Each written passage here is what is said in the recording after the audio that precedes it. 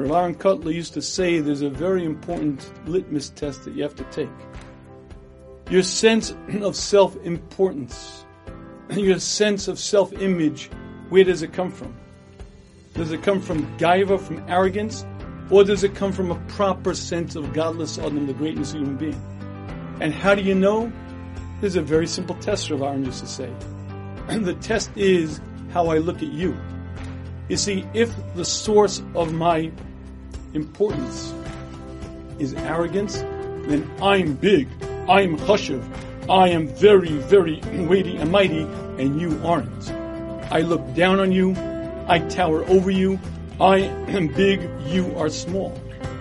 But if the source of my shtals, if the source of my self-image is based on the greatness of man, then I look in the mirror and I say, oh my goodness, this human being, me, was created in the image of Hashem, and therefore what I could accomplish, what I do, I'm so important. But then when I look at you, I see the same. Oh my goodness, you created in the image of Hashem. The honor due to you is beyond description.